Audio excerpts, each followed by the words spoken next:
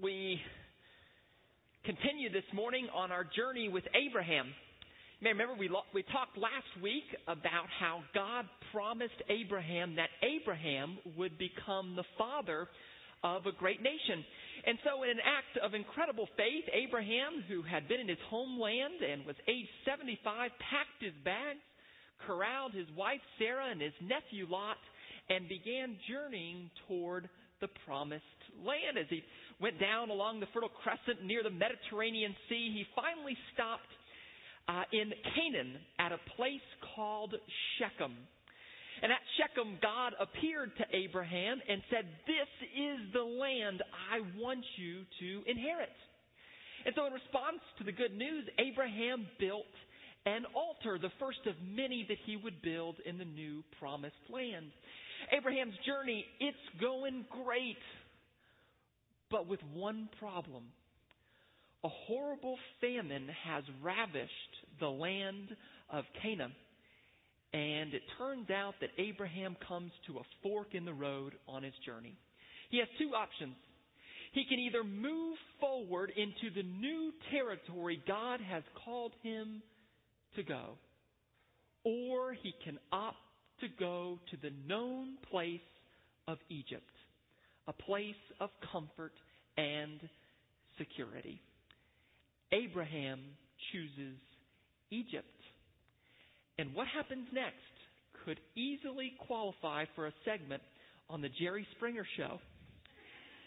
Hear now the Word of God as it comes to us from Genesis. If you have your Bibles, it's in chapter 12, verses 10 through 20. Now there was a famine in the land, and Abraham went down to Egypt to live there for a while because the famine was severe.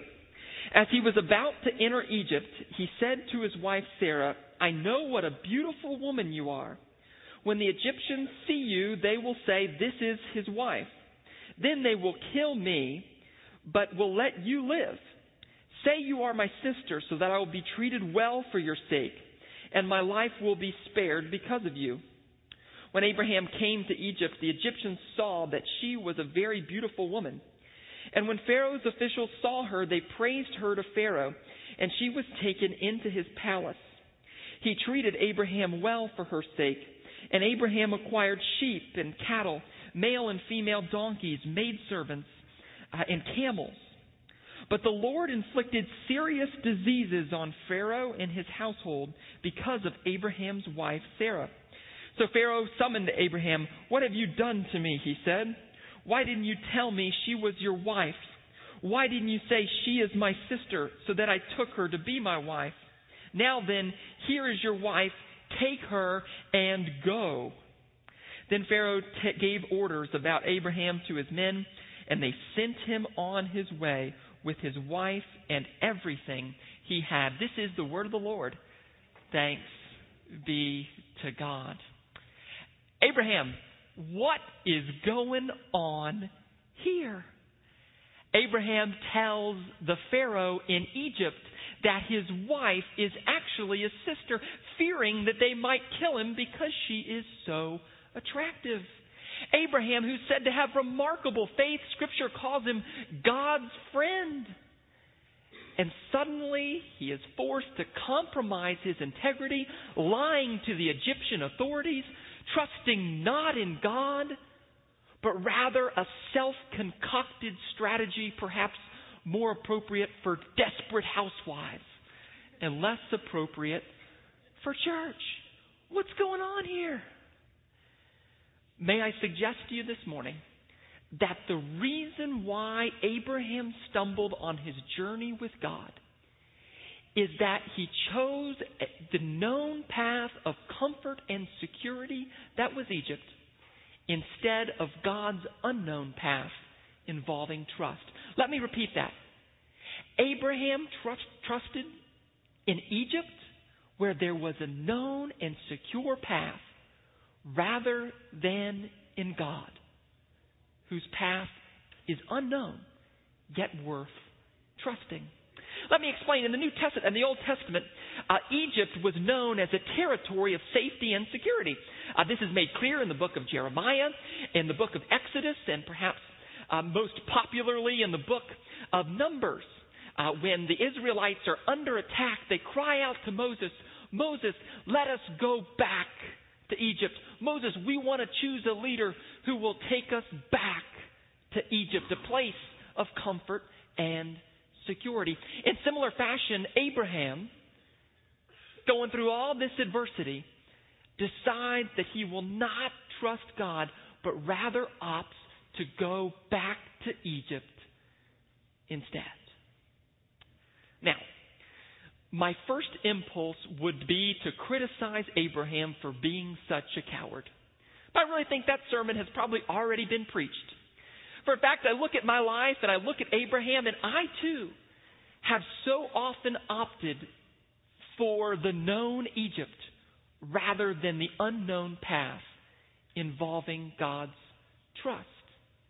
And in any given week here in ministry, I sense there are so many people who are struggling alongside of Abraham at this precise same fork in the road. They sense God calling them to move further into new territory, but the temptation is to go back to Egypt.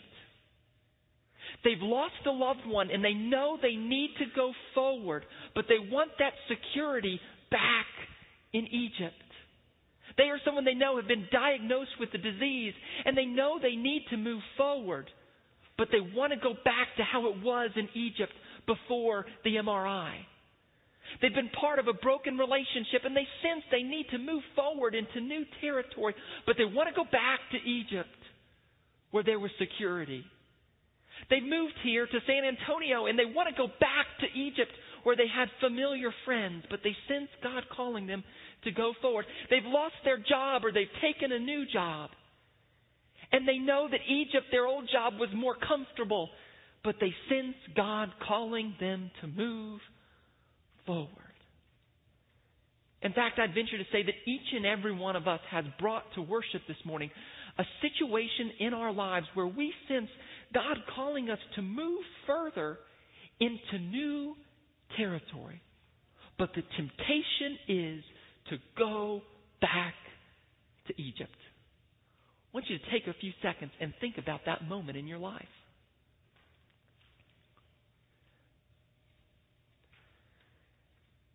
In just a few moments, I'm going to give you some encouragement as we move into that new territory together. But first, I just want to talk about three general reasons why it is we're so tempted to go back to Egypt. And the first is this: Egypt is comfortable. When I think about my life and I think about all the Egypts in my life, one of my Egypts would be college. For when my job starts getting tough, I often say to myself, I want to go back to those good old days in college where all I had to worry about is papers, and I played baseball in college, so whether or not I went 2 for 4. Never materialized into much of a baseball player. You can Google me when you get home and look at my batting average, but you'll look at it with grace because I never took steroids or HGH. But it wasn't that great of a number. But seriously, when I think about things that are going on in my life, when my job starts getting tough, I want to go back to that previous stage in my life where there was no worries about salvation or funerals or life-changing sermons. I want to go back to that time. There was nobody, homeless people wandering into the dugout looking for the Hope Center. I want to go back to that time in my life because that was comfortable for me. I bet your Egypt is pretty comfortable too. Egypt is comfortable. It's also secure. Interesting to note when you look at Abraham's time that he spent in Egypt, he went there and he had sheep and cattle. He had good food. He had maidservants, good help, and good camels, nice cars. For Abraham, Egypt was secure. Or to put it another way, my wife and I have been entertained recently. We've been watching at night a lot of the political news talk on CNN. And Anderson Cooper the other night made a very interesting observation. He said both the Democratic and Republican parties have a strategy of trying to sensationalize a time in their party's past when Americans felt a great deal of security. For the Republicans, it was the 1980s and the national security policy of Ronald Reagan. And for the Democrats, it was the economic security of the 1990s and Bill Clinton and the economic promise. And the reason why Anderson Cooper said both of those strategies have been so successful is because they transport voters back into a pre-9/11 era when everything was secure. Everyone wants to go back to Egypt. The same type of stuff happens at church. Greg Jones, a PhD, some years ago wrote a book called Resurrecting Excellence, in which he talked about one of the most dangerous things that you can have at any church is a Back to Egypt committee.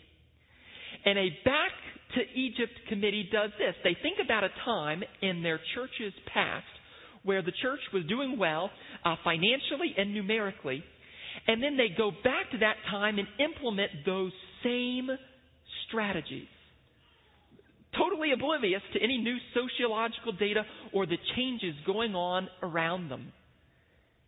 And why do they do that? Because it's just more secure. They want to go back to Egypt. It's more secure there. So they think. Egypt is comfortable. It is secure. And then third, Egypt is also known. And there's a certain teddy bear quality to anything that's known, is there not? I mean, I've got my friends. I don't need to meet any strangers. I know my friends. I know what it's like to be healthy. I know what it's like to have a job. I know what it's like to have financial security. There's a certain teddy bear quality to what is known. And sure, yeah, there's some territory that you need to move into, that you sense God's calling you to move further into.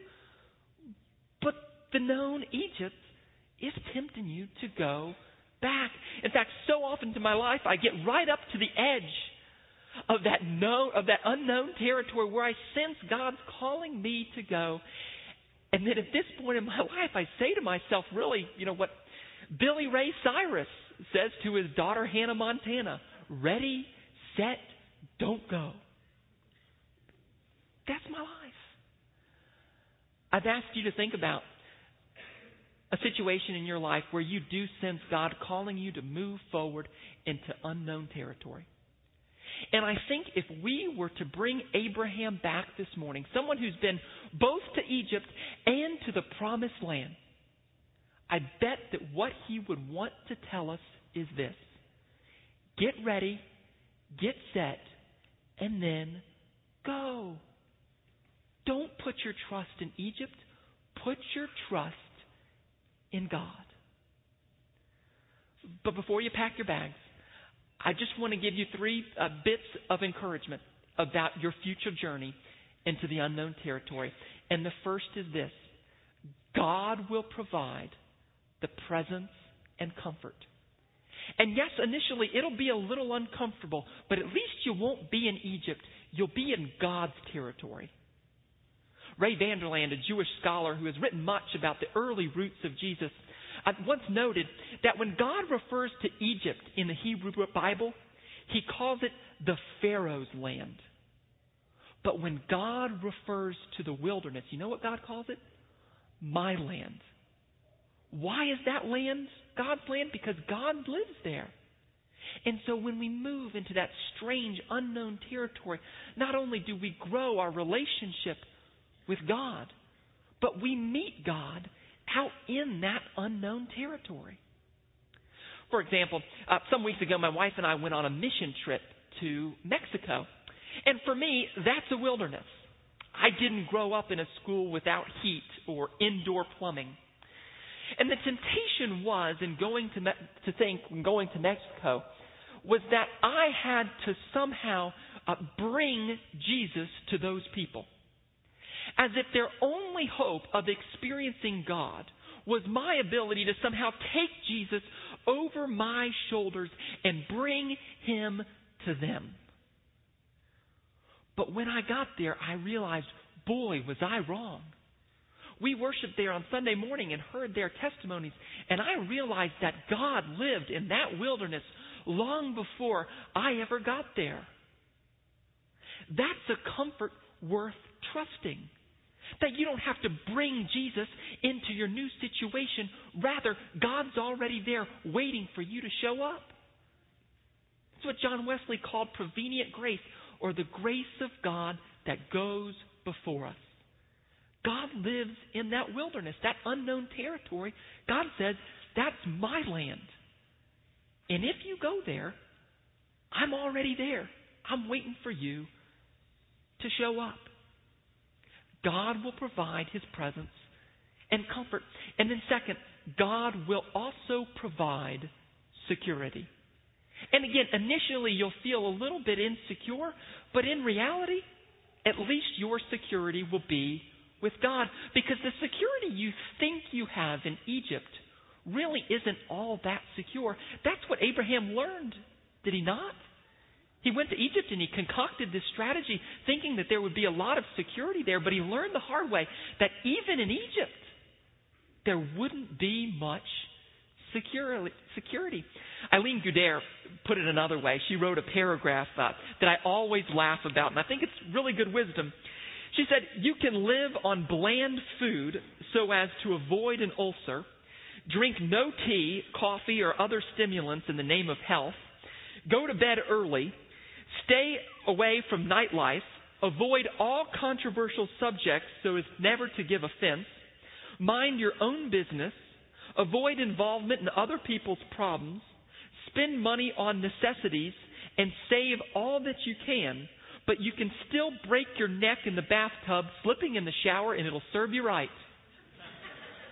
I mean, that's true about Egypt. It's really not as secure as we think it is. You can still slip and break your neck in the bathtub. And I think once we begin to come to terms with this, we'll be able to move further into some of the insecure territories God wants us to go in our lives. Some weeks ago, I was reading about a story from the 1940s. There was a missionary named Oswald Goldtree who got kicked out of China. And he washed up in India, where he was waiting for his passage home. The Chinese authorities had kicked him out of the country. And there in India, he met up with a variety of different people from Germany who had fled Germany because of the Nazi persecution, Jews in Germany. And they were living in barns and attics and all sorts of places. And Goldtree just sensed God calling him to take action. So he cashed in his check for his passage home, and he gave it to some of those Jewish folks. And sometime later, a reporter asked him, so why did you do it? That was the only security you had. You could cash in that check. Plus, they don't even believe in Jesus. Why'd you cash your check? And Goldtree responded, but I do believe in Jesus. That check, that security was far better. That security could not compare with the security Goldtree found in his trust of God. God's going to provide the presence and the comfort. God's going to provide the security. And then third and finally, if you move down that road, God is bound to provide some unknown blessings. For when I look back at my life and I look back at the times when I've been willing to travel down those roads that are unknown, God has blessed me time and time again. Strangers for whom I have opened the door that have become my best friends. Churches whom I did not know existed that have become my community. Groups, service groups that I wasn't even aware of. And I went down that same path and met my wife, Emily. It's been the times in my life where I've been able to travel down some of those unknown paths that God has just blessed me time and time again. I'll close this morning with a comment made by Branch Rickey. Branch Rickey was an innovator when it came to ownership in baseball. And Rickey was the first owner to sign an African-American player, Jackie Robinson. and also the first to sign a Latino superstar, Roberto Clemente.